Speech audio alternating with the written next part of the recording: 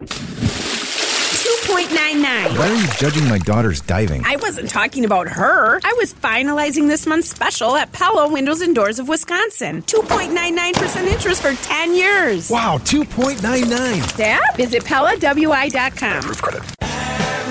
It's a beautiful day for golfing and the WTMJ Classic at the club at Lac La Belle. Well, we're waiting. Now broadcasting live from the Pella Windows and Doors of Wisconsin WTMJ mobile studio, here's Jeff Wagner.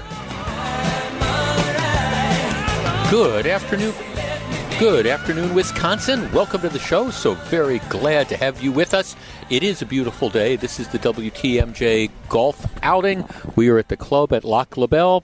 The golfers started about an hour or so ago, and everybody's enjoying themselves. I'll be here with you till 3 o'clock, and then Scott Warris will be doing part of Wisconsin's afternoon news because John McCure is out on the golf course. He'll pick up in the middle. We have a lot of ground to cover on today's program. In addition, as we've been telling you about all day, there is an online auction going on. We'll give you updates about that, but if you just text the word CARES, C-A-R-E-S, to 855-616-1620, you can get all the details on how to place bids. So absolutely outstanding. Hope you had a great weekend as the summer kind of winds down just a little bit. All right, let's get started. This happened on Friday afternoon. The head of the Wisconsin Center District. Now, the Wisconsin Center District is the convention center, which is about to be doubled in space, and already they're saying that they need to borrow more money because it's going to be more expensive than they thought. And then it's the UWM Panther Arena, it's the old Milwaukee Arena, and then it is the white elephant that is that's the Miller High Life Theater, which for those of us who grew up around here, Miller High Life Theater is the old Milwaukee Auditorium. And they took like $40 million a number of years ago, and they turned it into, it is a nice theater. It is grossly underused, and it has been grossly underused since they built it. I would make a strong argument that it would have been much more cost-effective to have simply torn it down in the first place rather than build this venue that is essentially, I don't want to say it's empty every night of the year, but it doesn't get anywhere near as much business as it should for whatever reasons. So in any event, that's the Milwaukee Center District. The CEO, his name is Marty Brooks, he went in front of the board on Friday, and he had, in my opinion, the audacity to say that, well, the Bucks have this plan. You've got the Bradley Center, and the Bradley Center demolished. So you've got this vacant lot. What's happening is the Bradley Center has a plan. For that lot, the Bucks have a plan to partner with what is essentially Live Nation. It's called FPC Live, and they're one of the big talent bookers in the country. And what they're going to do is they're going to take that space, which is now vacant in the heart of the Deer District, and they are using private dollars. Their plan is to build an entertainment venue at the location of the Bradley Center. And what it's going to do is it's going to have essentially two venues. One is going to have a capacity for 4,000. The other is going to have a capacity for 800. But it's going to be there. I think it's got the potential to be a huge, did I say huge? A huge success because it's right, again, in the heart of the Deer District where you've got all that development, you've got all the entertainment. But let's face it. What happens is you need a venue down there that's going to attract the smaller concerts that you would use when you don't have a band, for example, or a performer that's going to be able to fill up, Fiserv at 15 or 20,000 seats. So this will be 8,000, it'll be 4,000, or it'll be 800. Well, Marty Brooks, who is the Wisconsin Center District president, is apparently very, very afraid of competition. So he comes out and he says, well, I don't think we should do this. He said, if you're going to do this, you're going to destroy concert opportunities at the Miller High Life Theater. How are we going to be able to compete with this private enterprise, a new facility, if you build it, a couple blocks away? So we need to say, well, we are not going to be able to compete, so let's tell these private developers who aren't asking for federal money, they're not asking for state money, they're not asking for local money, let's tell them, no, we don't want them building their concert venue here, again, because the Milwaukee Theater, which has always been an underperforming white elephant, we don't think that we're going to be able to compete with them. Our number is 855-616-1620. That is the Accunet Mortgage Talk and Text line. Look, this whole conversation is both infuriating and it makes my head explode. Because here's the deal. I don't know how many concert venues that Milwaukee can handle. I mean, I have doubts whether or not if you open this place next to Fiserv. Remember, there's these other plans that are floating around up by the hotel on like 9th in Wisconsin, the old bus station, and the plan is to build this giant soccer stadium, and then what we're going to do is we're going to have another concert venue that's up there. I don't see how you can have a concert venue up there that's essentially identical to the one that they're talking about building on the old Bradley Center space. But regardless, it's a free market last time I checked. And if you have a promoter, if you have a business that says, hey, we're willing to invest our own money and we think we can make this work, the fact that the convention center district that has always had this underperforming Milwaukee Theater now says that, gee, if we do this, it's going to have even more vacancies in our underperforming venue than we've had before. Who cares? I mean, who cares? Isn't this a factor of let the free market decide? Our number, 855-616-1620. That's the Accunet Mortgage Talk and Text line. Build the venue next to Fiserv. Let's see what happens. And if that means that, okay, there's even fewer events than there already are at the Milwaukee Theater, well, then that's the challenge. The challenge is for the Wisconsin Center District to figure out what they're going to do with that building and figure out how they're going to compete, as opposed to saying they shouldn't have to compete in the first place. 855-616-1620. What do you think? We discuss in just a moment. This is Jeff Wagner. We're broadcasting live from the club at Lac La Belle in Oconomowoc.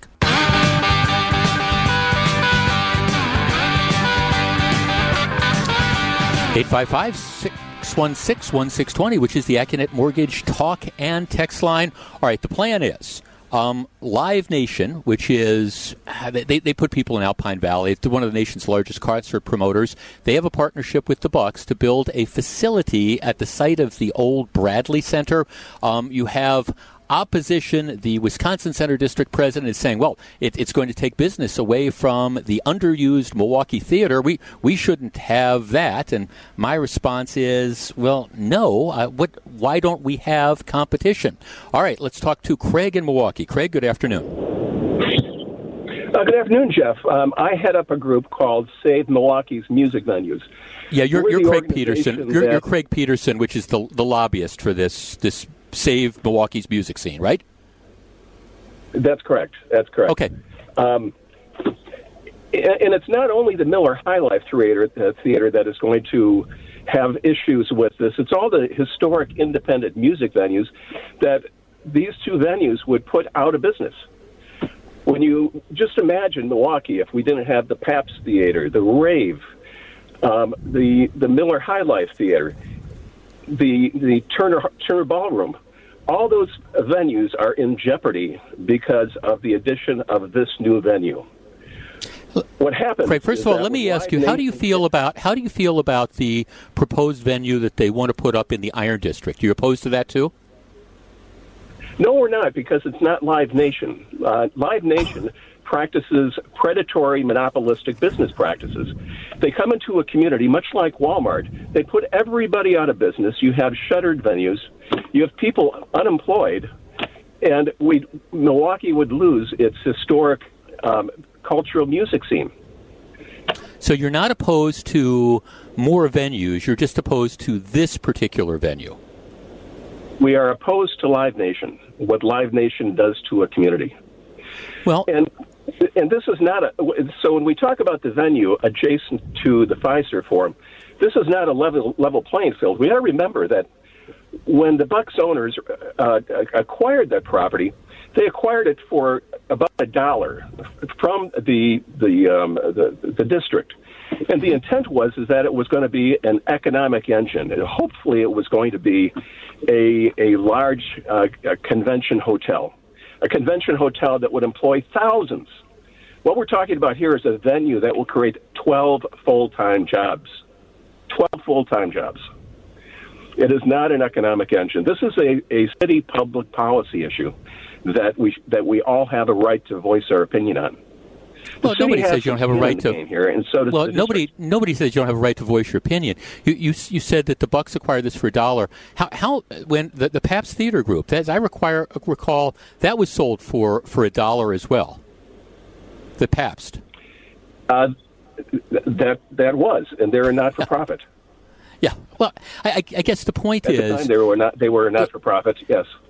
If all these different places, whether it's the Rave or the Pabst or Shank Hall or some of the other places, if they can't compete with the Live Nation product, isn't that just what happens when, for example, McDonald's moves in and drove out some of the mom and pop diners? Yes, that is what happens. And do we want to lose the Riverside? Do we want to lose the Pabst? Do we want to lose Shank Hall and Turner Hall? Those are all on the table. It's a very frightening matter that Milwaukee could lose its historic independent music scene. Well, why do you say that? Because a number of the places, I'm looking at like the Shank Hall, for example, the Turners, that's Pabst. They're not 4,000-seat venues. Riverside maybe, but the other ones aren't 4,000-seat venues. Are they really going to be competing with the same performers? Yes, they will, because the smaller venue, that's 400 person. And the other thing you have to remember is these aren't theaters like you and I know them. There are no seats. There's no seats there. It's standing room only. So the 400-room venue, that is scalable, meaning that they can make that a venue for 100 people. They can make it a venue for 400 people. So it competes against the Cactus Club down in Bayview. It jeopardizes their livelihood. And the other thing is that these small venues, they can't compete economically getting acts against a publicly traded company. Okay, I guess to me, I think it's interesting that we're now saying that the government should be in the business of protectionism and saying that because we think you would be too successful, we're not going to let you operate. I guess I just have trouble with that intellectually. Yeah. You know, another thing, Jeff, is in the last year, the federal government has spent millions of dollars, hundreds of millions of dollars with the Save Our Venue grants because they recognize that these historic, independent music venues should be protected. Did they give money to Live Nation? No. They only gave the money to the historic independent music venues. So that means the federal government recognizes that these venues are jewels and they're important to our community. Just imagine if the Rave wasn't there. The Rave is located in a difficult neighborhood on Wisconsin Avenue. It is an anchor for that neighborhood. It does wonderful things for that neighborhood. You take away the Rave, and suddenly you have a donut. You won't have this wonderful entity that's helping the neighborhood. I guess, Craig, what a number of people are texting and saying that you sound like Chicken Little, that the idea that if you have this venue, all of a sudden everything else is not going to be able to compete and is automatically going to close. And I guess I'm having trouble with that as well. But I understand your position, and I appreciate it. Thanks for the call. That's Craig Peterson, who is the lobbyist for this Save Milwaukee's music scene. And again, what I find to be really interesting about this is they're not opposed to a new venue because they want to put up. The idea is let's put up a venue up in the Iron District again, like by the old bus station, 8th and 9th in Wisconsin. And this group isn't opposed to that. Oh, no, that competition is going to hurt us. But if it's Live Nation in the Deer District, well, then that's going to create all this carnage. And I'm sorry, I just don't see that happening. And I understand there's some people who say, well, you know, we have to protect these older venues. To me, I'm a free market guy.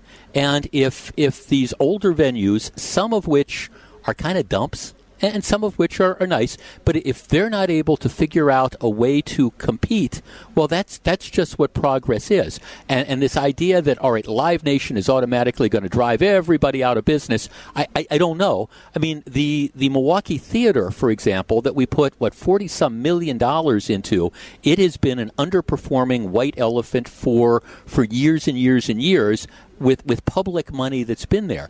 If we were talking about, hey, they want $50 million or $100 million to build this venue on the site of the Bradley Center, okay, well, that's a whole different conversation. But at least as far as I can tell, they're not looking for public money at all. This is a business that's coming in thinking that they can build a better mousetrap. And when did government ever get in the business of saying, well, we're not going to let you operate. We're not going to give you a permit to operate. We're not going to allow this to happen because we want to protect some of the other competitors. Okay, doesn't seem to me that that's very free market at all. Back with more in just a couple of minutes. This is Jeff Wagner, WTMJ. So very glad to have you with us again, and they're going to have to make that decision with regard to, whether or not we're going to allow a private company to come in and we're going to allow a private company to compete. And I guess I'm always going to be in the favor of allowing the private company to come in and compete. And I understand you've got people out there saying, well, some of the private venues aren't going to be able to compete and they'll have to close. Maybe not. I think there's a lot of Chicken Little that goes on with that whole argument. But bring the venues in and see. I guess I'm all in favor of trying to have as vibrant a concert situation as you possibly can. And if you've got a private operator that comes in and they want to start up a business, let them do it. Let them see if it succeeds.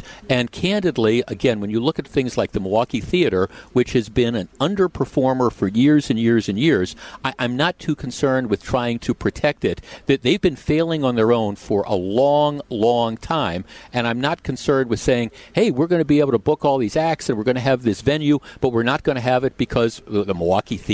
I mean, give me a break. Least surprising story of the week. I mentioned this on my Twitter account. If you follow me on Twitter, it's at Jeff Wagner 620.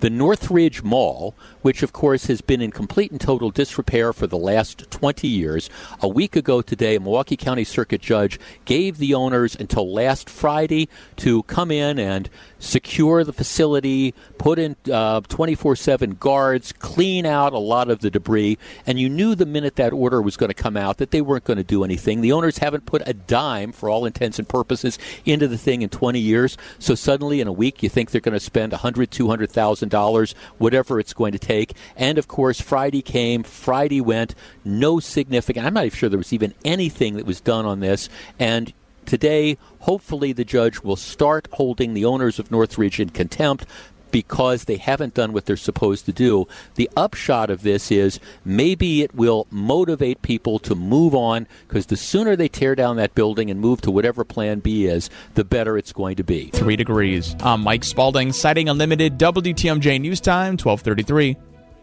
I'm Jeff Wagner. Coming up next, do you believe in polls? We'll discuss. Stick around. Stick around. Jeff Wagner is right around the corner. This report's sponsored by Mr. Holland's Heating and Air Conditioning. Visit MrHollandsHeatingandAir.com. I've been told I'm too corny, but that's a compliment. When I see a cornfield with rows and rows of stalks, I'm reminded of the rows and rows of furnaces, air conditioners, and water heaters in Mr. Holland's warehouse. Here's a kernel of truth. Mr. Holland's Home Services can give you total home comfort for as low as $3 a day. But hold on, we can do better than that. We'll sweeten the deal with low monthly payments for up to 10 years. If your sky-high summer utility bills have been hard to digest, you can enjoy lower monthly energy costs with a brand new, high-efficiency furnace, AC, or water heater from Mr. Holland's Home Services. We're cornering the market with cooler air in the summer, warmer air in the winter, and hot water whenever you need it. All ears? Call Mr. Holland's Home Services today. 866-992-1717. Or visit MrHollandsHomeservices.com. If your home's climate makes it difficult to concentrate, we can help. It is just too hot to turn on that oven this time of year and cook. Let the amazing Mind Chef restaurant in Hartford serve you. Take care of the cooking and the service. John Merck here from WTMJ here. The Mind Chef has the best, most affordable, family-friendly restaurant in the area for over 40 years. Mondays are Family Pizza Day. Enjoy a big 18-inch pizza for just $12.99. It's almost $20 at most places. Easily feeds a family of 4 for $12.99. Tuesday tacos are just $2.99. Everybody loves the Mind Chef tacos. It's a fun, delicious family lunch or dinner. With school out, take your kids and grandkids to the Mind Chef. Do it this week. A massive game room. It's a fun, safe, super affordable outing. Have your kids' summer birthday party at the Mind Chef. I've done this. Free party rooms. Your kids will love it. No cooking, no cleanup. Everybody wins. Wherever you live, it's worth a drive to the Mind Chef restaurant in beautiful downtown Hartford and in Oshkosh, and enjoy that big 18-inch pizza every Monday for $12.99. It's the Mind Chef. Jeff Wagner on WTMJ.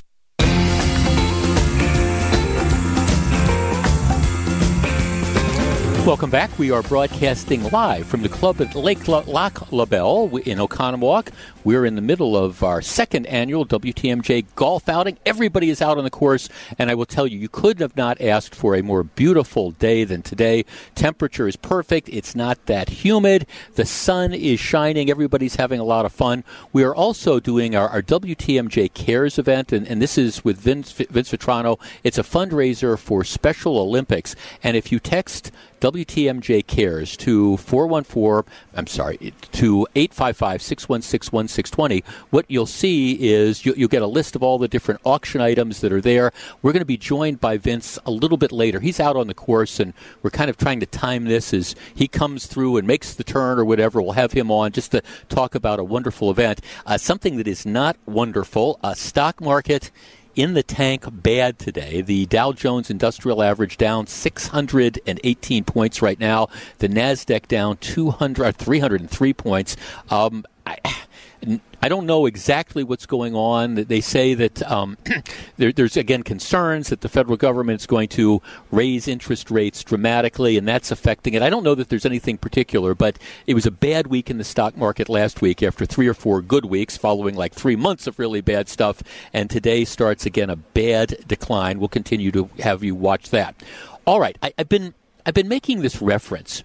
It seems like, for example, in the local newspaper, it's almost on a daily basis. There's a tag team going on about what sort of negative story are we going to write about either Ron Johnson or Tim Michels. Well, we wrote the negative story about Tim Michels today. Tomorrow is the negative story about, Ron Johnson, where there is like almost no scrutiny going on of Mandela Barnes, who is running against Ron Johnson, and certainly Tony Evers, who is the incumbent Democrat governor. Matter of fact, if you follow me on Twitter, it's at Jeff Wagner 620. I've got a link to a story about this group that Mandela Barnes was associated with until at least 2019, which to describe this group as being anti-Semitic would be, I think, an understatement. But you see no press coverage of this at all. If Ron Johnson belonged to a similar sort of group, it would be a screaming headline. But because it's Mandela Barnes and because he is the chosen candidate of some of the media elite, it's like, okay, well, we're not going to write these sort of stories.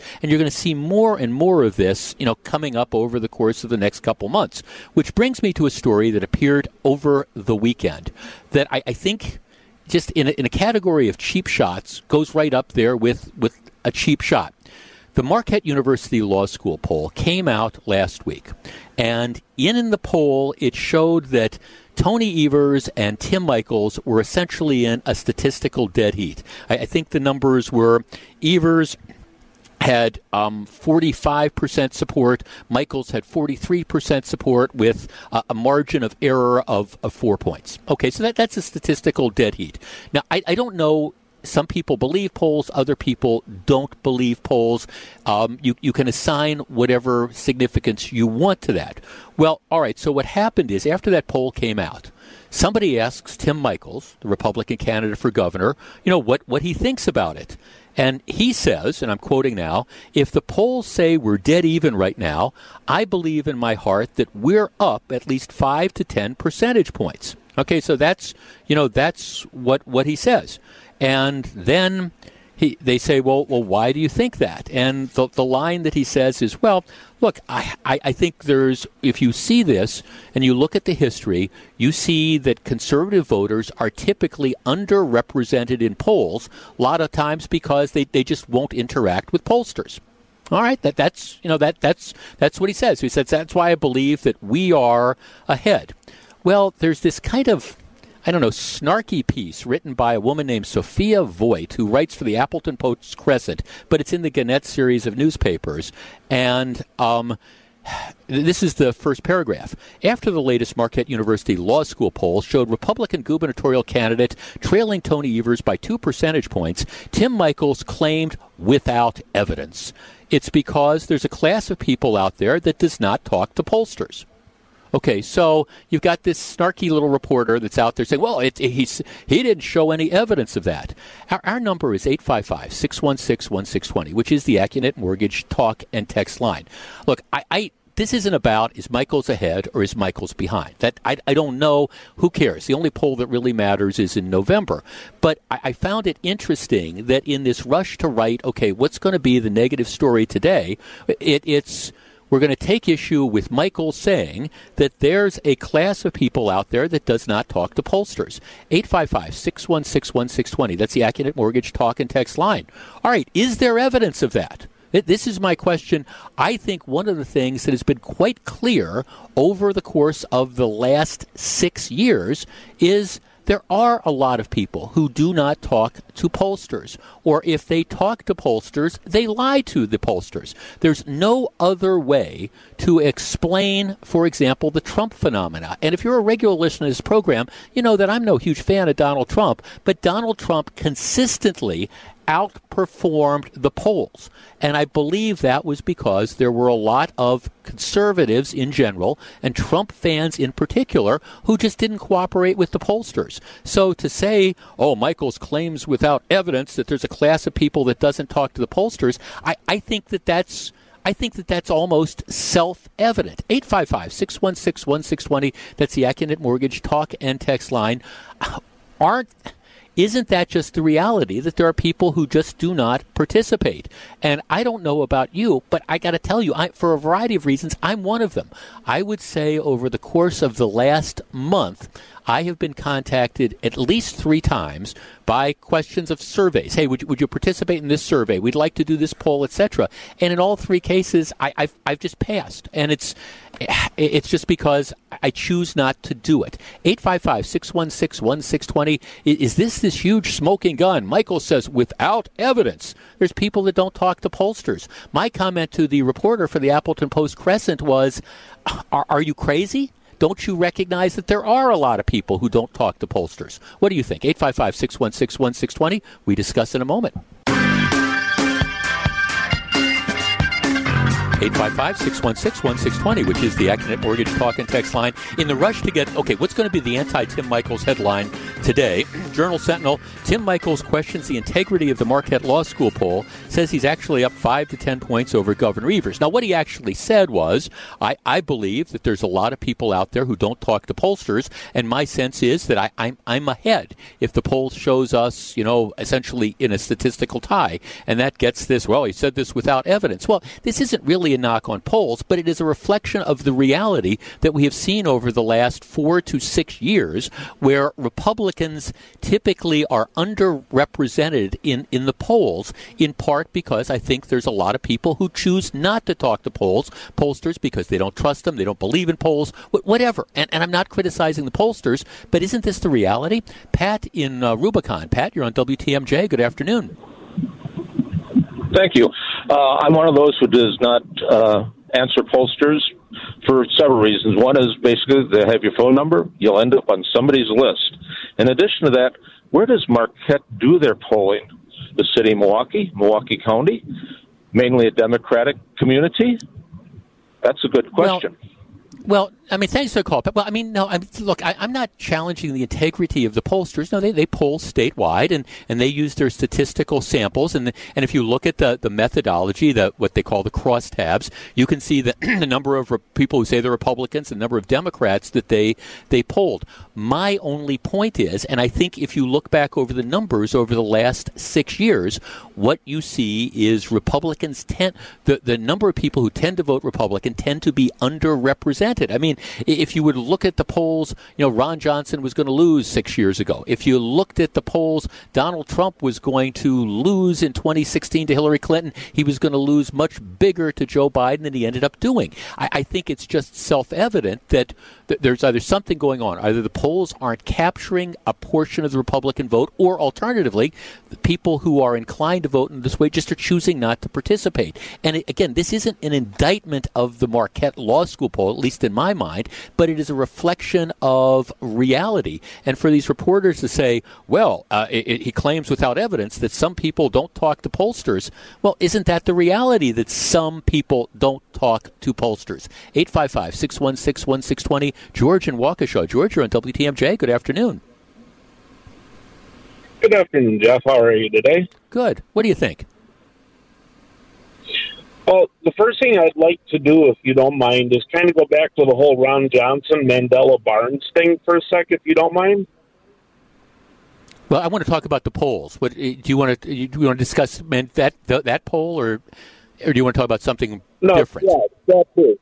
But I think one of the reasons Ron Johnson is kind of going downhill in the polls is because of the whole, he tried to hand fake electors to Mike Pence on January 6th. And you kind of skipped over that and talked about Mandela Barnes. Okay, George. I tell you what, I'm going to let you, George. I'm going to let you go because we trust me. We will have many opportunities to discuss the Mandela Barnes and the Ron Johnson race, and feel free to call back in when we're doing that. I want to talk about this poll issue right now and the attack on Tim Michels, because he says, I think there's people out there that don't talk to pollsters. And again, whether the poll is accurate or not, I'm not taking a position, but it seems to me that that's just kind of self-evident. I don't know how you can look at what's going on with polls over the last 4 to 6 years and say clearly there's at least something that isn't being picked up by the polls. Rome in Midtown. Rome, you're on WTMJ. Good afternoon. Clearly, yes. Hello, how you doing today? Thank Good. You. What do you think? Sure. I think that with all the fake news, the cry of fake news and the alternative facts, that has turned a lot of people off when you call them and ask them to give their information for polling. I think a lot of people got turned off with all the cries of fake news and things of that sort. In reference to the other caller, I just want to say that I think that he was right when he was talking about what happened with Ron Johnson. We don't need to dig up anything negative about Mandela Barnes, because that's going to happen sooner or later with all of the Club for Growth and all these people that are spending money. But I don't think until people will start realizing that the only fake news don't count, you got to be telling people the truth. And when you look at the truth of the matter is Ron Johnson has made a lot of mistakes, and people are seeing that, and that's why he's down. But again, everyone don't answer the polls, and he could be maybe closer than what the polls are saying. Okay, well, thanks for the call, Ro. Well, again, I don't. We will. I promise. We will spend lots of time talking about Ron Johnson and Mandela Barnes. I promise. But the question is pollsters and whether it's claims of fake news or not. I don't know. And I don't think pollsters are inherently biased or things like that. I don't. And I think some polls are better than others. But I do think it's interesting that now, for example, Tim Michels can say, well, I don't think that this is accurate. And the rip is going to be, well, there's no evidence. See, that's the latest thing that the media does. Well, they say without evidence that this. He says, hey, look, this is what my feeling is. My guess is the Michels campaign has detailed polling that they are doing themselves that gives them an idea of where the race stands. And my guess is right now this race is a toss-up, one way or the other. And in August, whether one candidate is ahead by 2 points or one candidate is behind by 2 points really doesn't make any difference. I think you've got a really close race for governor. I think, as I've said before, in the Senate race, it's going to be extremely close as well. I believe that what you're looking at is a high point for Mandela Barnes, but this notion that polls all have to be gospel, that's just not proven to be the case over the time. Mike in Illinois. Mike, you're on WTMJ. Good afternoon. Good afternoon, Jeff. How are you? Good. What do you think? I don't think it's a stretch at all for Michaels to make that claim, and you had brought it up earlier, but I was going to make the same point. The Trump election is a perfect example. I think not only may certain groups not participate in polls, but they might even be a little bit evasive. I mean, I can remember I was proud to say that I was voting for Trump, but I think there were some conservatives that were holding back saying who they were voting for because they met with such disdain from other people if they said that. So maybe even with pollsters, they were a little bit evasive. So, but I think Michaels is probably right on, especially since he's a Trump-supported candidate.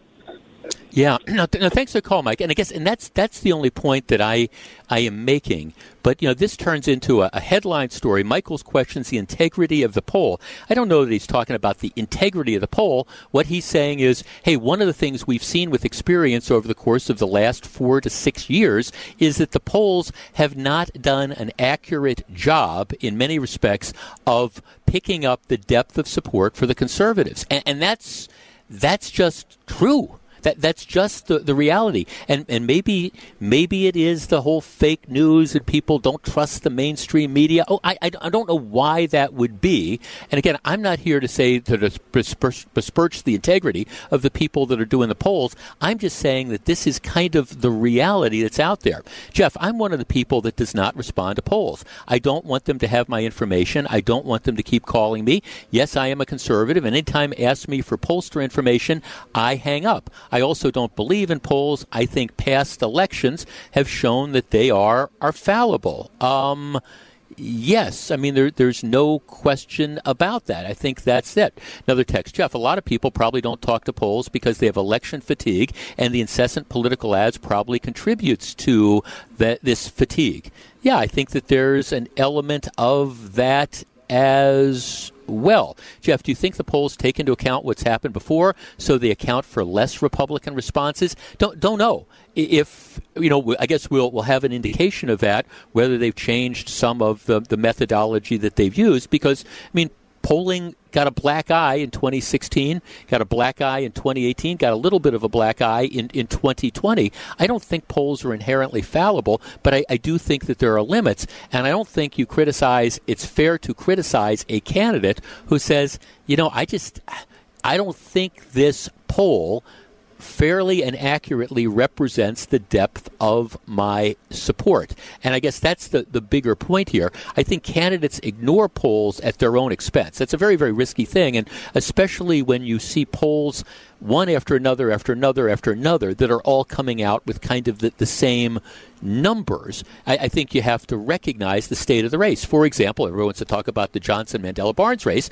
I think right now, Ron Johnson, if the election were held tomorrow, Ron Johnson would probably be down. That, I think, in part is reflective of the fact that Mandela Barnes hasn't been screened yet. I don't think people know who Mandela Barnes is, the groups he's been associated with, what his policies actually are. And I think more people find out about that, his numbers are going to drop, and the race is going to be very close when it comes to Election Day. Same thing is true with Michaels and Evers. These are going to be very, very close races because in Wisconsin, they're almost always very close races. All right, back with much more in just a couple minutes. We're broadcasting live from the second annual WTMJ Golf Outing at Lac La Belle, the club at Lac La Belle. Stick around. It's a beautiful day for golfing in the WTMJ Classic at the club at Lac La Belle. Well, we're waiting. Now broadcasting live from the Pella Windows and Doors of Wisconsin WTMJ Mobile Studio, here's Jeff Wagner.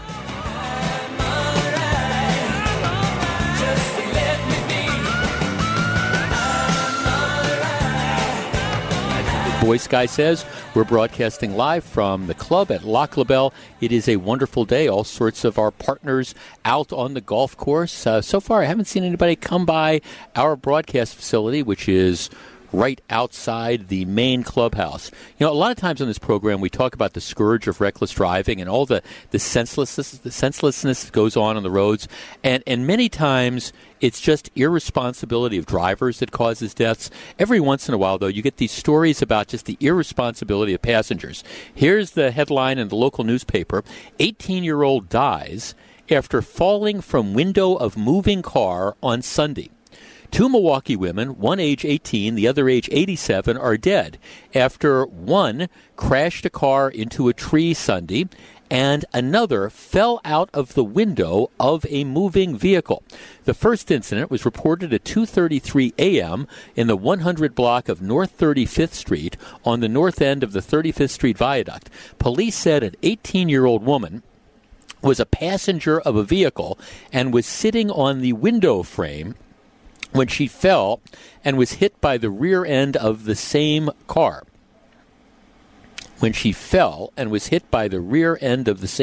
So apparently she, sitting on the window frame, fell off and then got run over by the vehicle. Driver remained on the scene and cooperated with police. At 11:41 a.m., police reported a vehicle driven by an 87-year-old left the roadway and struck a tree in the 5400 block of North Sherman Boulevard near McGovern Park. Milwaukee has seen 38 fatal car crashes this year as of August 17th, compared to 40 on the same date in 2021. And there were a lot in 2021, so it's essentially comparable. But you know, I guess from the perspective of parents, maybe, again, this is one of these sort of teachable moments, because I understand when we're young, we all think that we're just invulnerable. We think that we're bulletproof. Nothing can happen to us, and that's why you end up with people doing really, really stupid things. Riding on the window frame of a car at 2:30 in the morning is a really, really stupid thing. And I understand that there's people who do that because they think it's fun or whatever, and they're able to get away with it and nothing bad happens. But this is, again, one of these classic stories that demonstrates pretty clearly how, you know, really bad stuff can, in fact, happen. And here you have an 18-year-old woman who's dead because she made some really, really bad decisions, and the driver of the vehicle made some really, really bad decisions, and if there were other people involved, they made really, really bad decisions, but you have somebody that's dead. Bottom line is, it might be fun, but the consequences are just devastating. All right, I have a question for the audience. Our number, 855-616-1620. That is the Accunet Mortgage talk and text line. Matter of fact, this is how I want to present this. I want volunteers. Right? I want 5 volunteers. 855-616-1620. I have a question to ask you. Simple question. Promise it's not going to be embarrassing, but just 5 volunteers to answer a simple, straightforward question. 855-616-1620, which is the Accunet Mortgage talk and text line. Need 5 volunteers. Let me take a quick break to give Charlie back in the studio an opportunity to line them up. I just have a very, very simple question to ask you. 855-616-1620, which is the Accunet Mortgage talk and text line. Back with that question in just a moment. We are broadcasting live from the club at Lac La Belle. Okay, we've got our 5 callers. Hang on with me just a moment. We will get to you. I have a question to ask. But before that, I am joined by Vince Vitrano from Wisconsin's Morning News, who's playing in the golf outing. Got it? Working? All right, here we go. No, it's that one. Okay, there we go. Hi, Vince. We're on? All right, here we go. We're working out our high. Yeah. Okay, we can't hear you. Try now. You like that? There all right, go. okay, fine. We're working. Okay, this is your day. You're out playing. You've played 7 holes so far? We're doing real well, yeah. I think we're a few under, but that's not why we're here. So. Why are we here, as a matter of fact? So I said this morning, Jeff, and we welcomed everyone out here for this WTMJ Cares event. You know, I'm new here to WTMJ, at least on the radio side, and I'm really grateful to work for the company that when I came in here, like what you have had the opportunity to do, and Steve and John and some of the other hosts, they say, what matters to you? that will also matter to the community, we're going to give you this platform to promote that special thing. And for me, it's been Special Olympics. I was on the board of directors for 9 years, a volunteer for many years before that. That's my nonprofit passion, and I support our athletes fully. We've got a couple of them out here today. One of our Special Olympics golfers today apparently just missed a hole-in-one by a foot. Oh, and birdied on his own. There you go. That's what we're out here celebrating. Absolutely. And one of the things we're also doing is we're raising money for Special Olympics. And there's an online auction that's going on now. I've been watching some of the stuff, and it seems like people are embracing it, and a couple more hours for people to bid. I was in early on the Chula Vista, but I don't think I'm anywhere near there yet. So I was going to let it trickle through for a little bit. But, that's not where I was. So, Let's see, yeah. But no, but we've got all sorts of things that are out there. Wisconsin Sports Frame Pictures, Miller Park Canvas, White Lace Inn, one of our great advertisers, is out there as well. All sorts of stuff that's going on. And the auction stays open till, 5 o'clock today. Where is the Drake Camp giant, train engine AC unit? I think it was at $3,500 last time I checked, with a value of like $6,500. Yeah, $65,000. Fully installed, and this thing can take care of probably any size home that is out there. So that's a super bargain as well, and so grateful to our friends at Drake Camp Heating for donating that. Right. We have a number of other things, too, like autographed Packers helmets, one from Eric Stokes, I know, that it's out there as well. And people are being very, very generous with this as well. Well, and the other thing I love about Special Olympics, Jeff, that I think you can appreciate is there's so many nonprofits out there, and they're all very well-intentioned, but some of them work better than others. Right. Sure. Special Olympics, give me 15 minutes, come to one of our events, and you will see it works. It is effective. It is following its mission and delivering on all of its promises. We have people with intellectual disabilities, about 9,000 of them in the state of Wisconsin, who are part of Special Olympics, and they are getting everything out of it that we promised. The joy and the fitness and the self-fulfillment that comes with competition, that comes with being involved in sports. And we all win at that because they are an inspiration to so many of us who are around the movement. So I promise you that it works, and any contributions are going to a great place. Well, and that's it, because if people don't want to bid, they can contribute regardless. But for example, some of the things, autographed Corbin Burns baseball, right now that's at $130, retail $200. Chula Vista stay, retail $500. That's $250 right now. Very nice. So, that's a really big bargain. I mean, that's an overnighter in Wisconsin Dells. Take the family. Right. You got. I think it's a junior suite, so you get your own spot for mom and dad, and the kids have their spot, and then everybody goes to the water park. Great thing to do over spring break or winter break. Right. And we want some overbids, too. I mean, that's what we want. That's the idea, because yes. The bottom line is it goes, like you're talking about, Vince, to a wonderful cause. And we are a statewide organization, Special Olympics is, and serving every region of the state. Our winter games are usually up in the Wausau area. That's skiing and snowshoeing and all that stuff. We just had what we call our celebration games, because Special Olympics is celebrating its 50th anniversary in the state of Wisconsin. That was at Carroll University in Waukesha. Had over 1,000 athletes there. And then all the people that come with them, families, caregivers, and our Special Olympics staff. So we're all over the state of Wisconsin, and we draw on support from everyone across the state. Great event. Okay, go back, join your group. They're probably missing me because they really need my shots, Jeff. Don't want people to fall too far behind, right, and we'll pal. talk to you a little later. Friend. Okay. All right.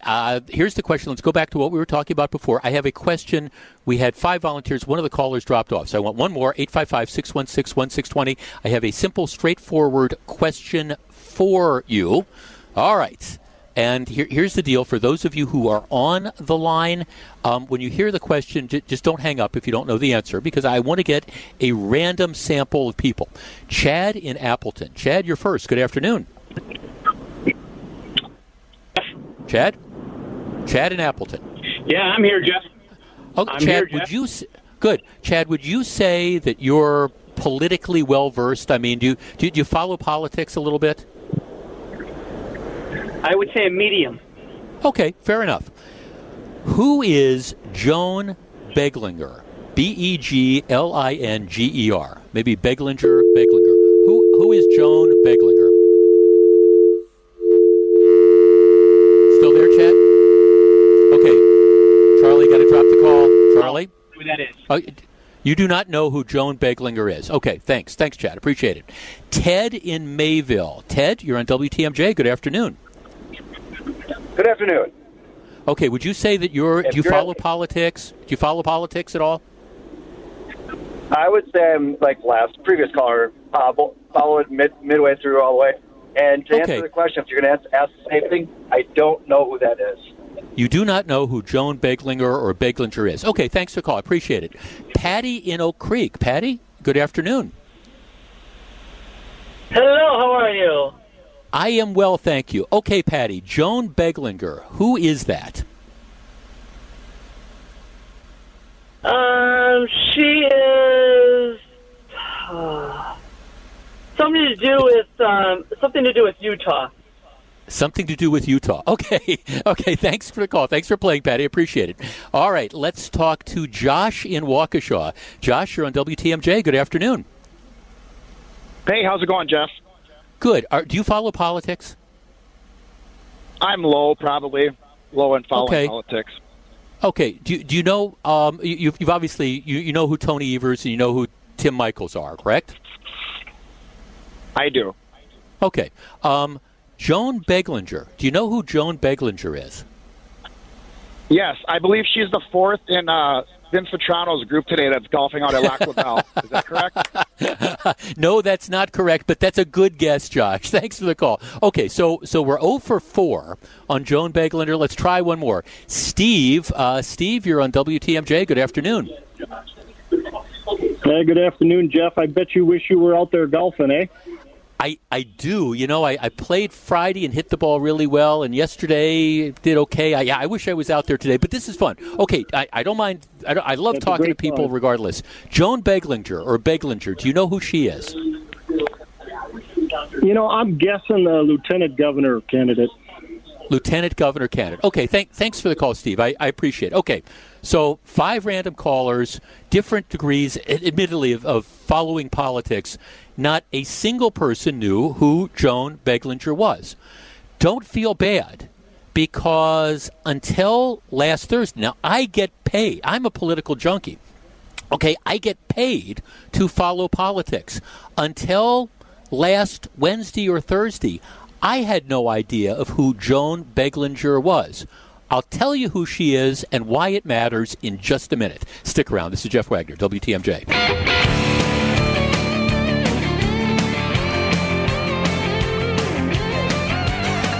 So, who is Joan Beglinger? And I confess, I had no idea either. She is the independent candidate for governor of the state of Wisconsin. Now, what got me thinking about this is that Marquette University Law School poll that came out in the middle of last week that we were talking about earlier.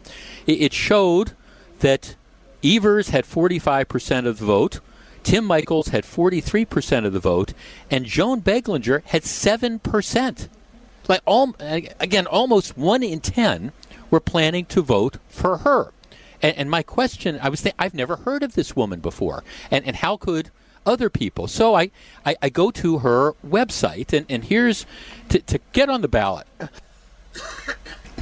in Wisconsin as an independent.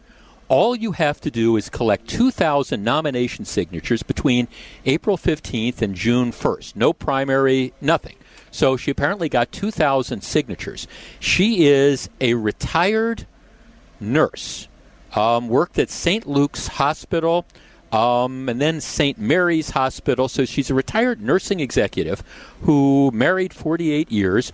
If you go to her website and you read her policies, it seems to me that she is, from a political perspective, essentially identical to Tim Michels. There doesn't appear to me to be any significant difference between her stand on the issues and Tim Michels' stands on the various issues. Whether it's, well, for example, I'm looking as governor, I will minimize the burden of taxes and regulations, require government agencies to be timely and responsive with permitting and other essential services, promote energy independence, reject the climate crisis agenda, work to restore responsible management of our natural resources. I will provide law enforcement and community leaders with whatever they need to deal with crime, protect the constitutional right of law-abiding citizens to bear arms, keep our focus where it belongs. We do not have a gun violence problem in Wisconsin. We have a murder problem. In other words, her agenda strikes me as being essentially identical to the agenda of the Republican candidate. So maybe there's some minor differences in things, but I guess I'm looking at this and thinking in a close race, and I mean no disrespect to people who choose to run, but first of all, why would anybody vote for her as opposed to Tim Michels? Because Joan Beglinger is not going to win. She's not going to be the next governor of the state of Wisconsin. That's just the reality. And so every vote that she draws strikes me as being a vote that would otherwise go to Tim Michels. And in a race that is going to be as close as this race is inevitably going to be, 7% of the population voting for her when she is essentially identical for all intents and purposes to Tim Michels is just siphoning votes away from Michels and standing to, again, help reelect Tony Evers. Now, I know nothing about Joan Beglinger or Bedlinger, however you want to pronounce it, but I do know that she's not going to win. And I do know that her positions are pretty much identical to Tim Michels, which really, when you look at some of these poll numbers, if you say that it's 45-43, are 7% of the electorate really going to vote for her when she's pretty much identical to Tim Michels, and that could have the possible effect of swaying the election, which raises the question of, again, with all due respect to people running, why would you vote for candidates who have no chance of winning when one of the other candidates you could vote for is, from a policy perspective, almost identical to the candidate that you would consider voting for who has no chance of winning. So for people who looked at that poll and said, who is she and why is she drawing 7%?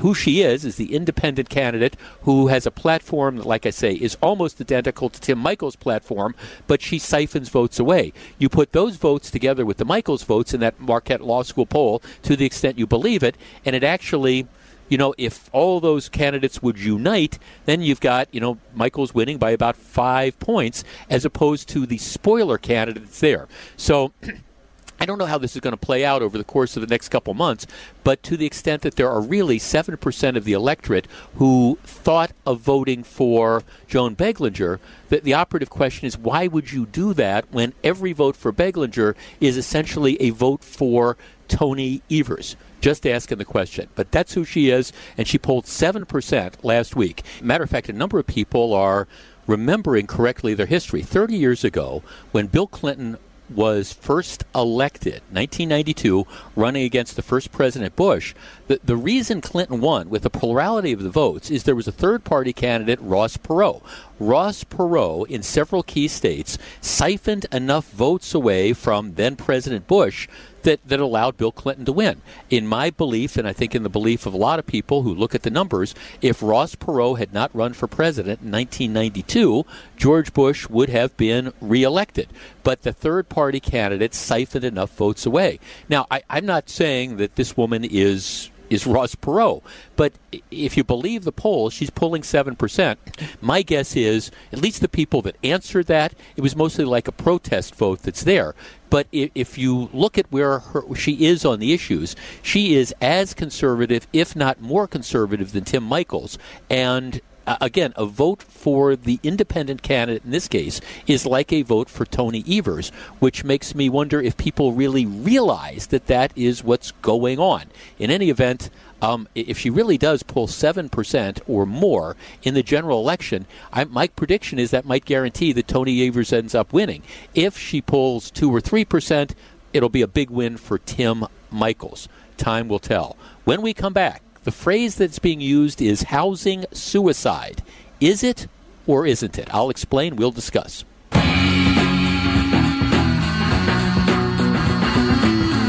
So glad to have you with us, broadcasting live from the club at Lac La Belle. When I was in high school, I took 4 years of Latin taught by the late, great Juanita Bonneman at Nicolet High School. And I have to confess, while I can still read a little bit of Latin, and I use it to help me understand words in other languages, the two phrases that I remember from 4 years of Latin are in vino verum, which means in wine there is truth, and the other one is de mortem nil nisi bonum, which means speak nothing but good of the dead. And I try to adhere to that.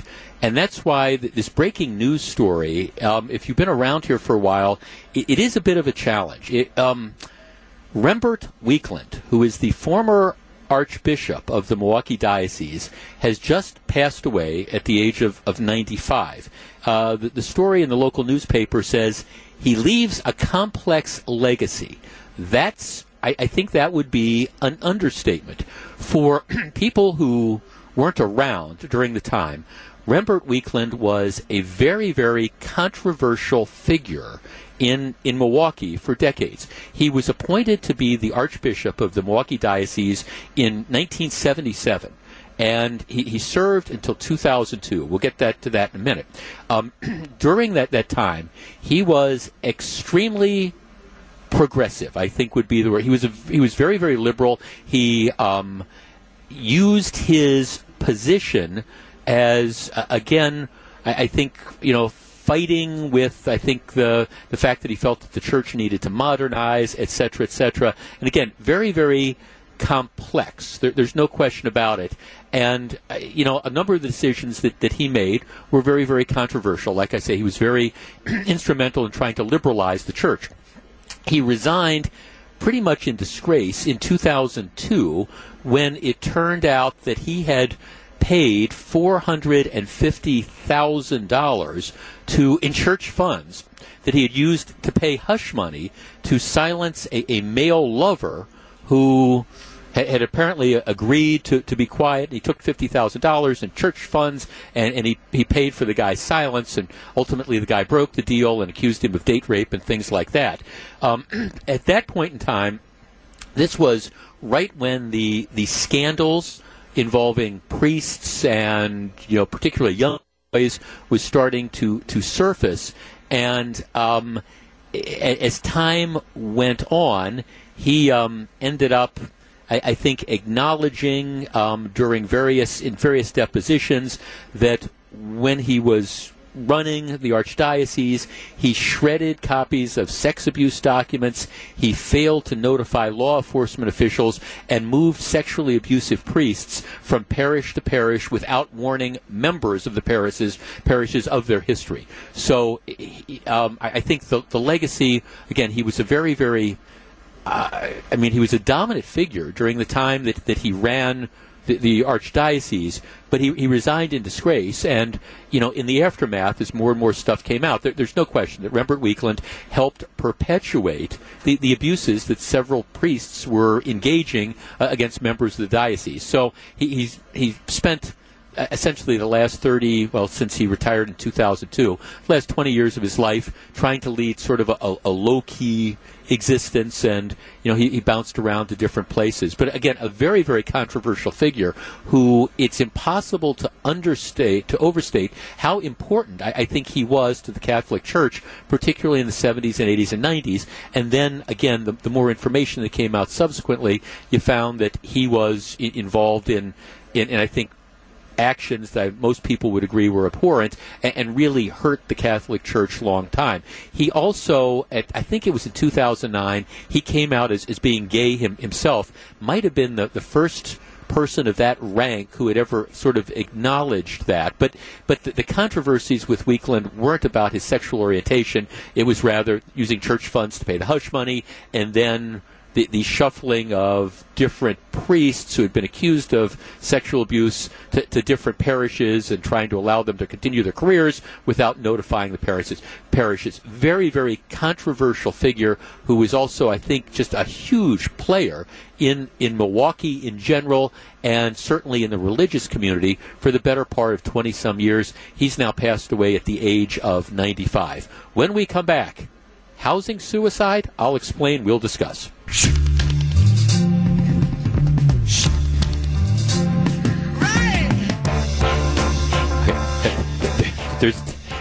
Orlando, Florida is going to have a referendum. And, you can always, in trying to predict the results of referendum and elections, you can really be embarrassed.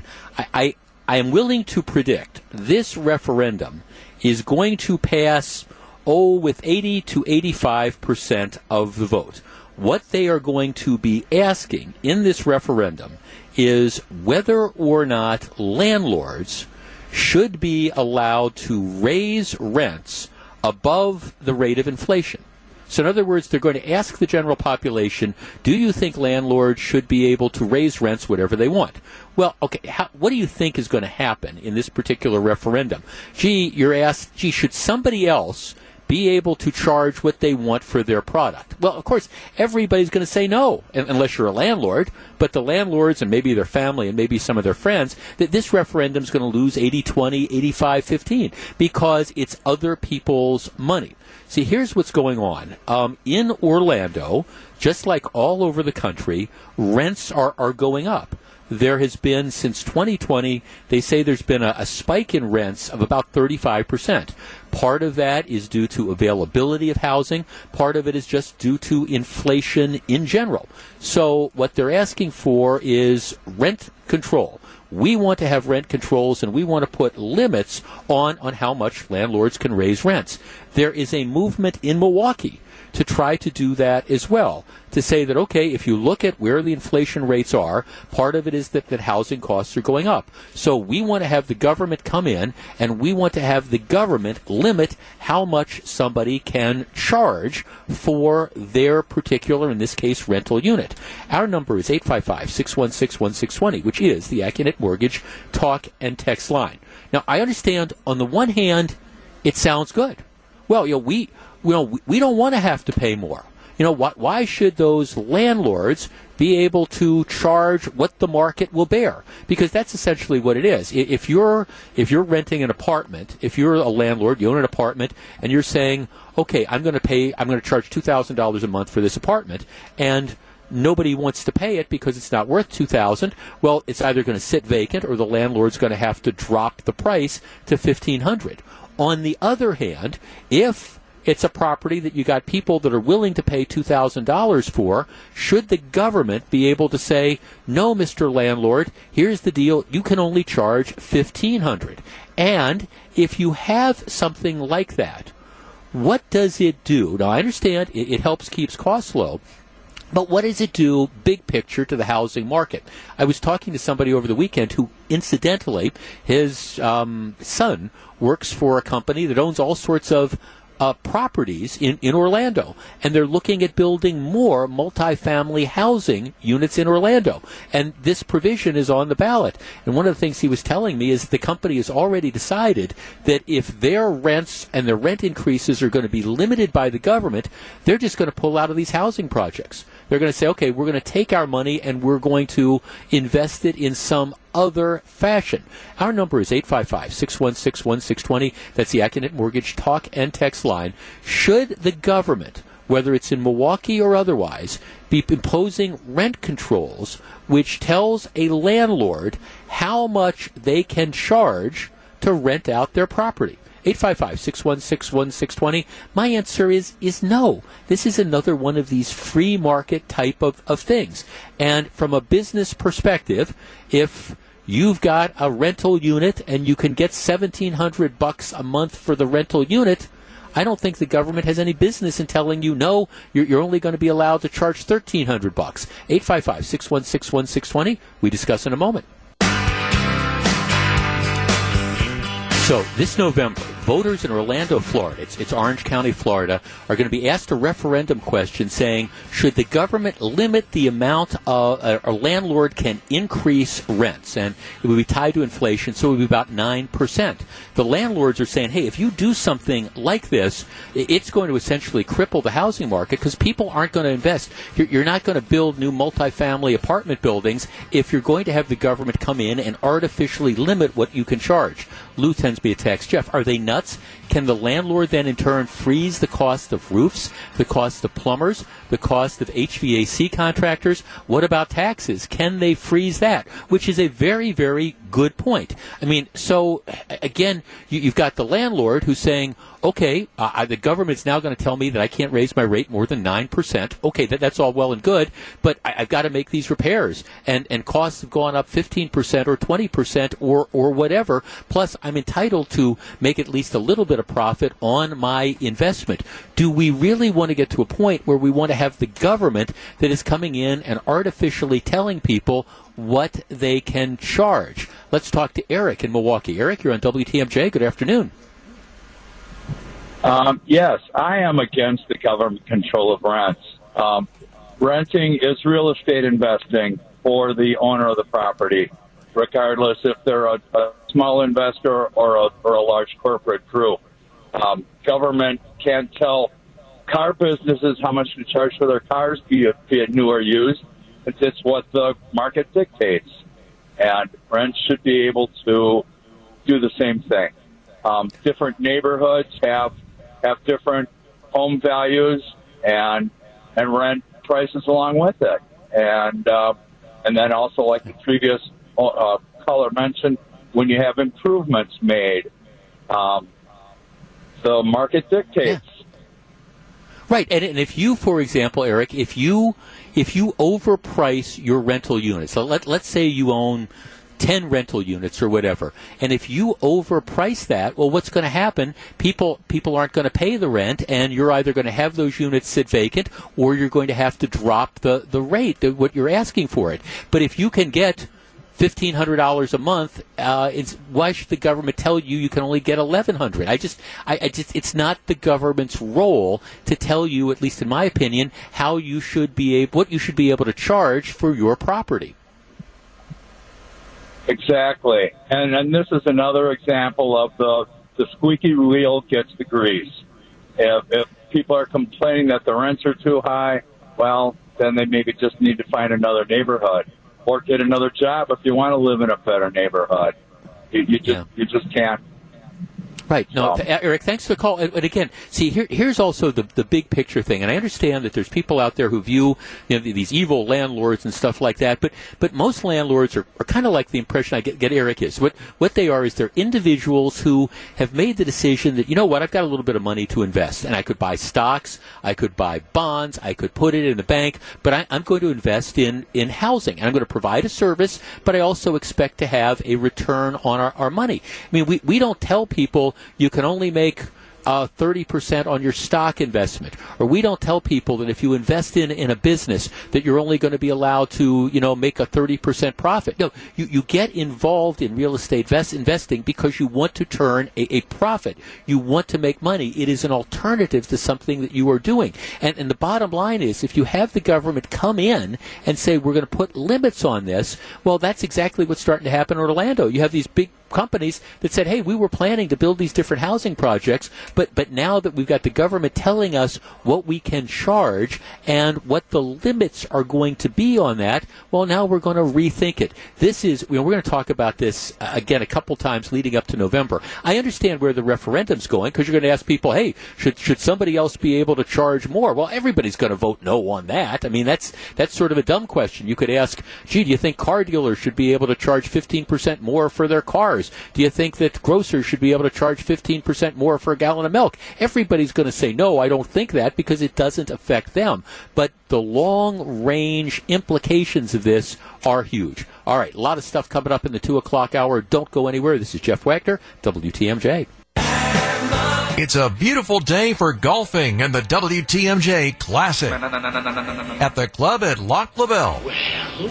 We're waiting. Now broadcasting live from the Pella Windows and Doors of Wisconsin WTMJ Mobile Studio, here's Jeff Wagner. Good afternoon, Wisconsin. Welcome back to the show. So glad to have you with us. If my wife is listening, she would be very proud of me because, again, we're here at the club at Lac La Belle, and they really do a very, very good job. So during the break, I went in to get myself a cup of water, and right by the water, this morning, they had like a breakfast thing set out for all the golfers and participants, sweet rolls and things like that, and there were about I don't know, I'd say a dozen or so left, and they were by the thing I went to get the ice water that I was going to have, and one of them looked really, really appealing, and I was going to reach out, and I heard my wife's voice in the back of my head saying, Jeff, you do not need that sweet roll, you do not want the sweet roll, you should not have the sweet roll, and I am proud to say I resisted temptation, came back with just my glass of water. So, every once in a while, you can stand up to temptation.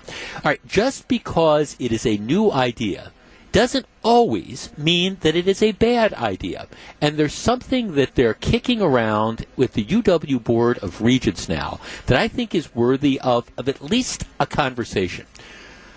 Let us think about how most of us who went to college got into college. What happens is, starting, if you're like me, your junior year, you start looking at potential colleges.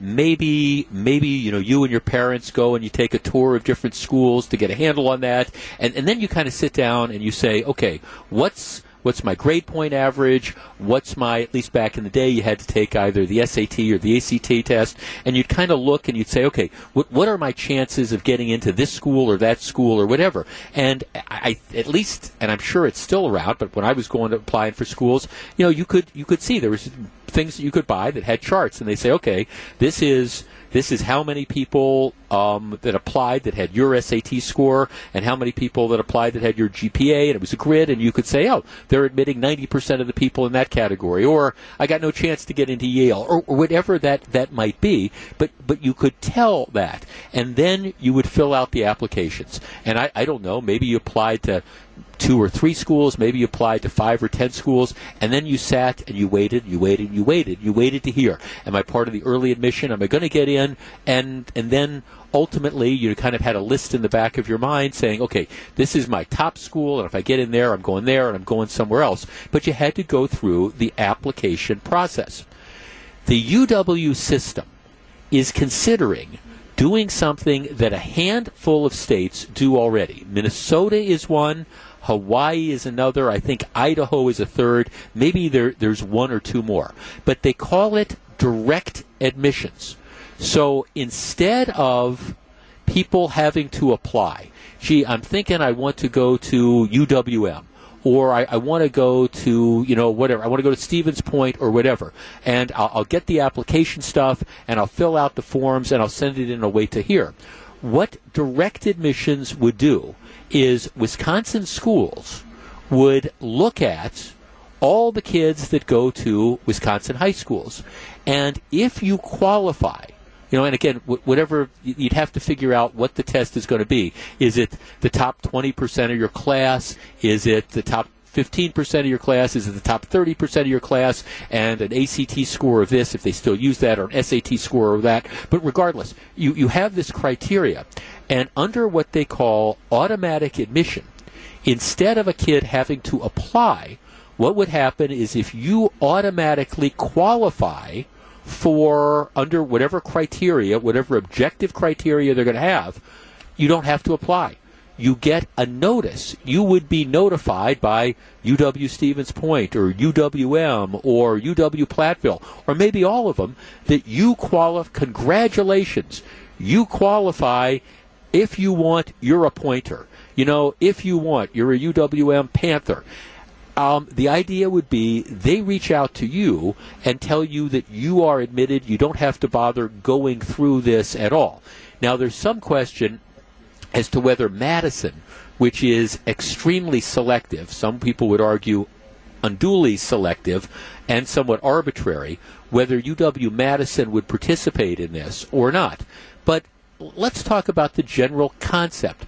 The states that have tried this have found that the number of in-state students applying and going to the in-state colleges has increased. Maybe 5, maybe 10%, because all of a sudden somebody is thinking, well, I don't know exactly where I want to go, and I'm kind of on the fence about these things, and then you get a letter saying, hey, you're accepted to UWM, or you're accepted to UW La Crosse, or you're accepted to UW Eau Claire, and you go, you know what, I think that's pretty cool, I'm going to go there. Our number is 855-616-1620. That is the Accunet Mortgage talk and text line. Now, the way I understand these proposals, there's nothing that says that people couldn't also apply. So let's say you don't automatically fit that automatic admission criteria. Well, you could still apply to the school, but the people who would automatically, essentially be accepted because they meet all the criteria, they're not required to apply. They just get a notice saying, come join us. 855-616-1620. That's the Accurate Mortgage talk and text line. Anything wrong with this? Because I've been trying to think about this since I first saw this proposal being kicked around, and the more I think about it, the more I just don't see a downside to this. If kids if their criteria, and I'm not talking about dumbing stuff down, but if you've got a 3.8 grade point average from a particular school and you've got an SAT score of whatever your SAT score is, and if you filled out the application and sent it into UW-Stevens Point, if you would be accepted, well, okay, why not just skip that step, notify the kid that he or she is accepted in the first place, and then let them make the decision? It seems to me it would encourage more people to probably, number one, go to college if they wanted to do that, and number two, stay in state. 855-616-1620. They call it direct admission, automatic admission. Good idea, bad idea? 855-616-1620. We discuss in a moment. 855-616-1620, which is the Accurate Mortgage talk and text line. Sometimes you need to think outside the box. And candidly, this idea of automatic admissions is thinking outside the box. If you're just tuning in, the way it would work is for Wisconsin high school graduates who meet certain criteria, grade point average, SAT, ACT scores, whatever you're looking at, instead of having to apply to a state school, they would automatically be enrolled. So that they get a notice saying, hey, welcome, you've qualified for admission to UW-Stevens Point if you want to go. You've qualified for admission to UW-Platteville, wherever. Now, nothing's saying that they have to go, but they don't have to apply. And again, if you don't meet these criteria, you can still apply. But the idea is it eliminates the waiting, it eliminates the stress, and maybe it makes people consider a state university when they would otherwise perhaps not. Honestly, I don't see a downside to this. Tom in Beaver Dam. Tom, you're on WTMJ. Yeah, my son went through this process back 20 years ago, and he looked at the University of Minnesota, and he took his ranking in his high school class, and he was in the top 5%, so he was 95%, plus his ACT score, and it went over a certain amount, he was automatically accepted. And he also applied to Madison, and they just kept bungling around with the application. And finally he said, screw Madison, I'm going to the University of Minnesota. He had a great education up there. Yeah, no, thanks for the call, Tom. And I guess I look at this and I say, why not? If you're in that category where you're going to be automatically admitted. And, we talk a lot about transparency in these college admissions, and I will tell you, I don't understand, how they make certain decisions or why they make certain decisions. But for kids that are going to qualify, why not reach out to them? Why not be proactive? Jeff, I think this is awesome. As the great Tom Petty said, the waiting is the hardest part. Well, I think there's an idea about that. Jeff, good idea. If there are academic standards to qualify and a required grade point to continue, it may take students away that are better candidates for a trade. But don't get me wrong. I think sometimes we push students to feel that they've got to go to a college as opposed to getting into a trade. I mean, I've talked about that for the 25 years I've been doing a radio show here at WTMJ. But again, for kids that are looking for colleges, I don't see why make them jump through the hoops if they're going to qualify. Here's a texter, Jeff. I like the idea. It kind of democratizes the process for state residents. Kelly in Elkhorn says, I think it's a great idea. It's like the colleges are headhunting for the best of the best within their own state. Yeah, that's kind of it. Jeff, I think it's a great idea, but unfortunately some people might say it's racial discrimination and the people of low income are overlooked. Well, I don't know. You have to have standards. and those have to be objective standards. Now, they're going to vary from school to school. I appreciate that. At UW-Madison, that is more competitive, the standard is going to be different than at UWM. No offense to UWM. But so the numbers are going to be different. And I'm not saying that there has to be a uniform standard that the same admission criteria for Parkside has to apply to UW-Madison. That's not going to be the case. I understand that some schools are going to be more selective than others, but this isn't about selectivity. This is about ease of admission. And I think that's a key. Jeff, I like the idea mainly because schools like UW-Madison want more out-of-state students as they pay out-of-state tuition. It's frustrating for my kids who are making decisions about colleges soon. Yeah, Jeff, I messaged you about this quite a while ago. Now my daughter wanted to be a Badger. We're big fans of football and basketball teams, and but Wisconsin has a quarter system, and they're turning away state candidates in favor of out-of-state candidates. She ended up applying all over the world and will be attending London for vet school this far, but at least she gets to, pursue her dream. Jeff, I don't know why a school would want to do that. They have more room if most students accept it. Well, that's it. I mean, the schools... The reason a school would want to do that is it makes it easier for them. And again, schools are trying to recruit the students. And so if this gives qualified students an opportunity to come there, why not?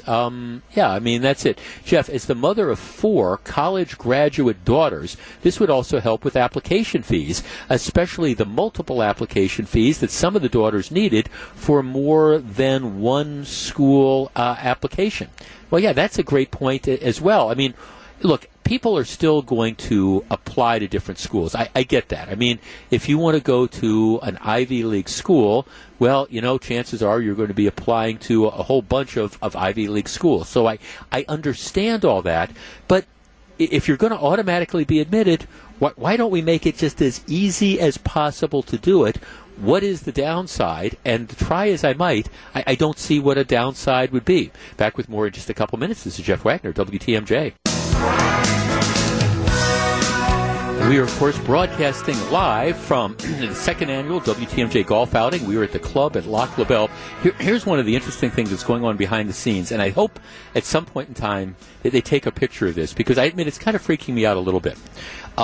Everybody, the company, distributes various items of clothing that people can wear. And over the years, I can't tell you how many WTMJ T-shirts and polo shirts and things like that I have amassed. Well, on last Friday, what they did is they came out with the new WTMJ polos. And they're actually...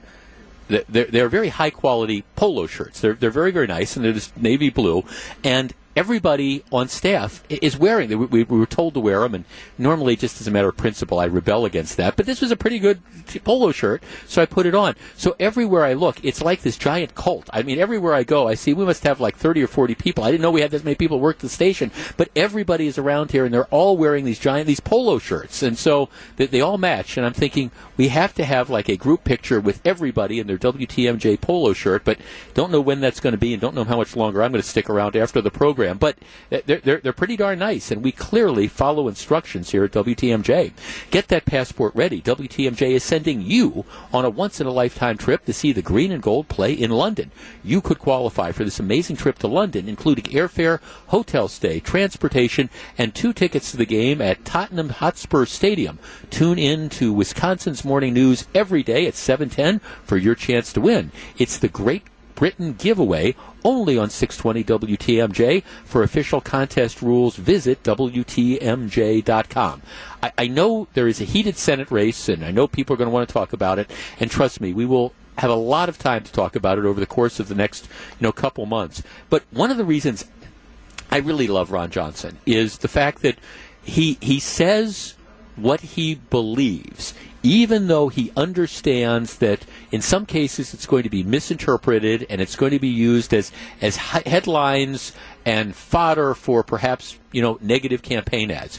And there's another story in the local newspaper about this the other day. Ron Johnson, the headline says, Senator Ron Johnson says Social Security was set up improperly and would have been better invested in the stock market. And the piece in the Journal Sentinel says, when it comes to discussing problems with Social Security, Republican U.S. Senator Ron Johnson isn't backing down. In fact, he's doubling down. Weeks after saying Social Security and Medicare should be subjected to annual budget talks, a stance that caused political blowback from his foes, Johnson once again weighed in into America's signature social insurance program.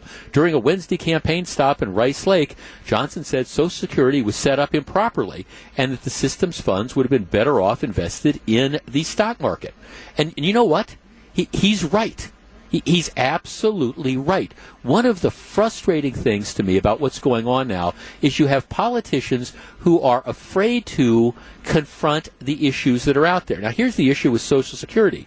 The Medicare Trust Fund runs out in 2028. Social Security runs out in 2035. All right, we need to have conversations about how those benefits. I was talking to a friend of mine today who is in his early 40s, and he was saying, I am concerned that there's no way Social Security is going to be around when I turn 67, 20-some years from now. And I said, well, at best, that's not going to be the retirement age. I wouldn't be surprised if it's 70 or 75 or whatever it would be. And he said, that's exactly my point.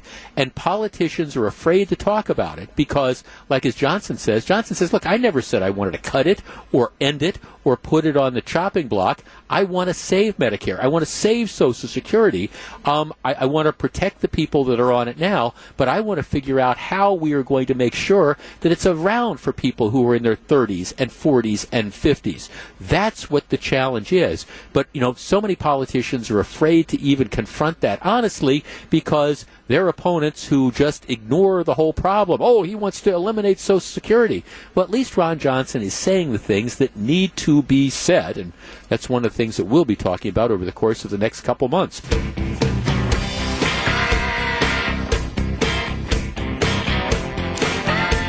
High inflation, recession threats, and a parade of bad news. It's enough to make you lose sleep. It's no secret many Americans are worried about the state of the economy. Join Dave Spano from Annex Wealth Management along with WTMJ's John Mercure for Navigating the Markets, a special webinar presentation on Wednesday, August 24th at 11 a.m. It's a 1-hour, 30,000-foot view of the current market trends with a discussion of what to expect the rest of the year. Sign up at WTMJ.com. Navigating the Markets from Annex Wealth Management and 620 WTMJ. Once again, we are broadcasting live from the club at Lac La Belle. This is the second annual WTMJ golf outing. Number of our partners and co-workers are out on the golf course. It is a wonderful day. One of the things we are doing is raising money for Special Olympics. We had, as part of our latest WTMJ Cares program, sponsored by Wisconsin's Morning News host Vince Vitrano, we have an auction going on now of a lot of great items. I think bidding is open until 5 o'clock today, so you can see the list of items. Just simply text us at WTM. Just text the word WTMJ Cares to 855-616-1620, and you can figure out how to bid on all these different items that they have that are out there. Okay, let's switch gears. We've been talking about some serious and heavy stuff. There is a trend that you're starting to see in this country, and as a matter of fact, I actually know some people who are doing this, and it's kind of like a way, I don't know, that some people have of thinking about spending their retirement or some of their life or just something that they do on a regular basis, and I call it on the road again. There was a story in the Wall Street Journal over the weekend about people who have essentially made the decision to get rid of their houses or substantially downsize. Maybe they're going to have like an apartment at one place, but they are going to spend most of their time on the road.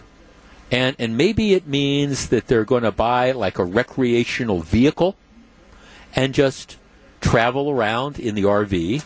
Maybe it means that they're going to buy like a truck and then tow an Airstream trailer or whatever. But the idea is they are going to be on the road essentially permanently. Now, like I say, you might have a base of operations. Maybe you have a small apartment or a small condo or something here, in the area or wherever you choose to live.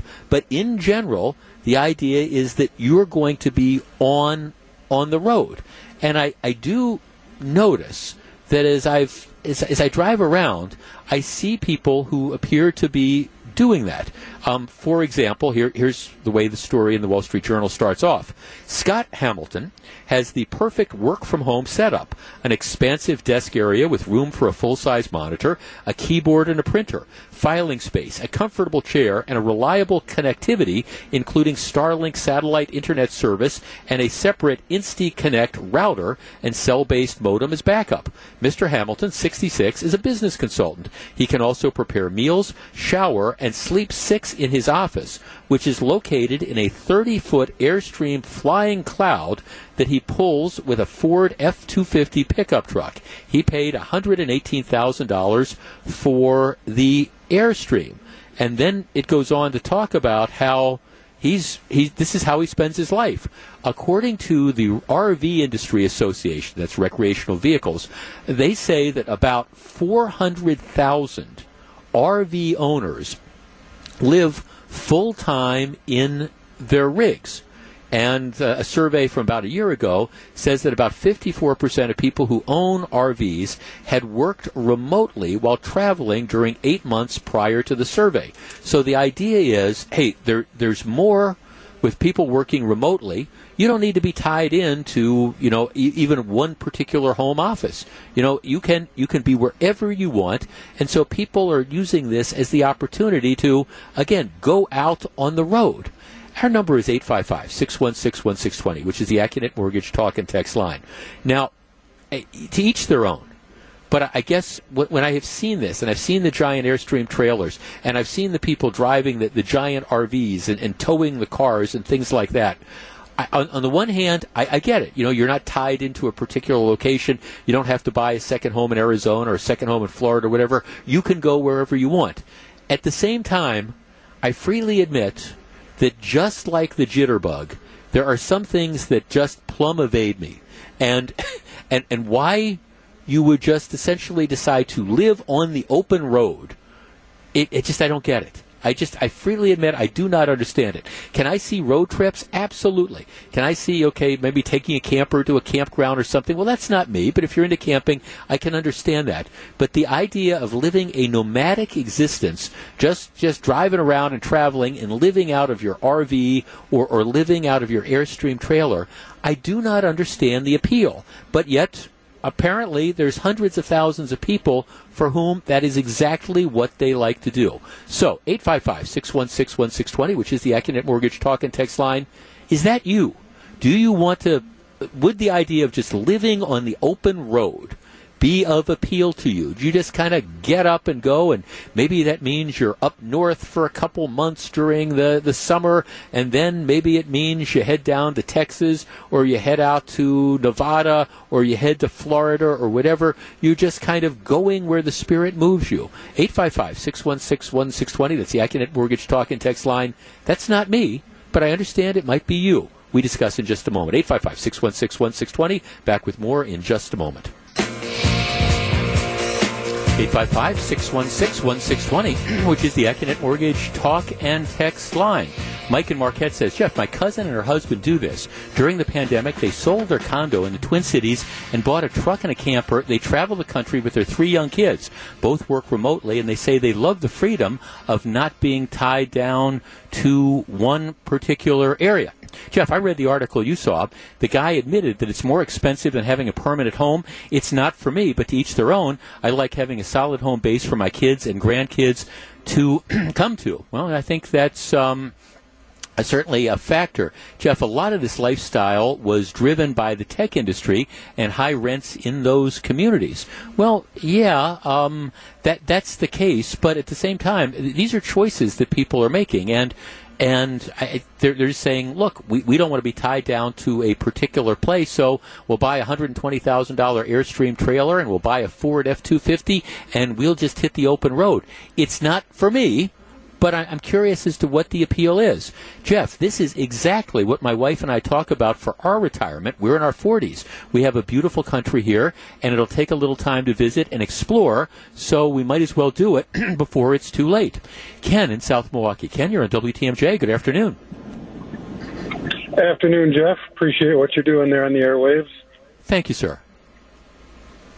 I just wanted to share. I've got some friends of mine from church that have been active in the mission field, internationally, nationally, and they've kind of transitioned now since they've retired and are keeping it on the national level. They've joined a group of people that travel around to locations that have been hit by hurricanes, flooding, fires, what have you, and they'll just stay in one area for 3-4 months and help clean up and then travel on to the next location. So it's not so much, this is kind of a lifestyle choice as to where we want to live, but it's like we're going to go from natural disaster to natural disaster and try to help out people. Exactly. Then when they come home and hang out here for a while, they'll stay with their family locally. Sounds like they're better people than me, Ken. I guess. But is that something that would appeal to you? I could see doing that. Might have to talk my wife into it, but yeah, fair enough. Thanks for the call. Well, again, this is I'm not mocking this. Really, it's just I frankly I don't understand it. The story that I'm looking at says how one of these recreational vehicle companies, what they're doing is they're going to come out with a new model of RV with a dedicated corner office in the rear of the coach and a suggested retail price of approximately $400,000. I mean, $400,000. I guess, now to me, if you could afford an RV that costs $400,000, you could afford a lot of traveling around the country. I mean, and I agree that there's a lot of great things to see in this country and stuff, and I encourage everybody to do it. And there's still some places I've been fortunate in my life that I've had the opportunity to in my life to go around and see a lot of this great country. But at the same, and there's still places that I want to see, and there's places that I want to go. But I guess I keep thinking, for me, well, what I'm going to be doing is there's a way to do it. And you can like take a week-long trip and then come back. The idea of the idea of doing this and being in a situation where I'm not going to have a home base, I just don't get it. Jeff, I could maybe do this if I was retired, but with kids underage, people that do it with younger children, I think that just doesn't work because they're taking away the kids' childhood and making friends and building bonds. Yeah, it would be tough to, I think, if you had 3 school-age children, and I guess I understand that you could always homeschool and stuff like that, I think that would be tough, but that's not primarily the people who are doing this. So in any event, it's on the road again. I'm going to put something up on Twitter. If you follow me, it's at Jeff Wagner 620 that kind of links to this story. Again, I appreciate the fact that people are doing it. It's just not for me. Hey, before I end my portion of the program and turn the broadcast over to Melissa and Scott Warris, who's back at Radio City, and he'll be filling in for a little bit while John Mercure completes his round of golf out here at our TMJ golf outing. I did want to kind of issue a caution. If you have a relatively new model iPhone or an iPad or even an iPod or maybe a Mac computer, Apple, and one of the great things about Apple over the years is typically Apple has not been subject to like the hacks that you get sometimes with like a PC. That's been one of the great things. But that doesn't mean that they're impervious to this.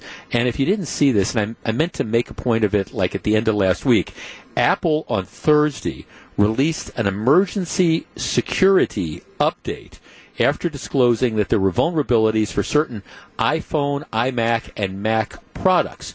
And apparently what had happened is there was the potential, there were some hackers out there who were able to get into people's phones and essentially take them over and then actively exploit this. Now, I don't know how widespread this occurrence was, but Apple issued a security patch last Thursday. And, matter of fact, I spent about 20 minutes on Saturday morning dealing with this. So if you have an iPhone or a MacBook or a Mac Air or you have, one of the iPads, what you can do is you can go into your settings. You look at General, and then you click on Updates. And what you will find is they've got this patch there, and you'll be able to download it and install it, and then you end up being protected. So I did want to mention that because, again, I think one of the things for those of us who use Apple products, you tend to think that, this is, I don't have to worry about these security problems and hacks and things like that. Well, as a general rule, that's okay, but there are exceptions, and apparently there's a problem that developed last week with Apple. So if you've got one of these, again, just check your updates. General, do the updates. You'll find the security patch is there. You download it. It takes 5 or 10 minutes. You install it, and then you're good to go because, well, none of us want to have our phones hacked, whether they're Androids or Apples or whatever.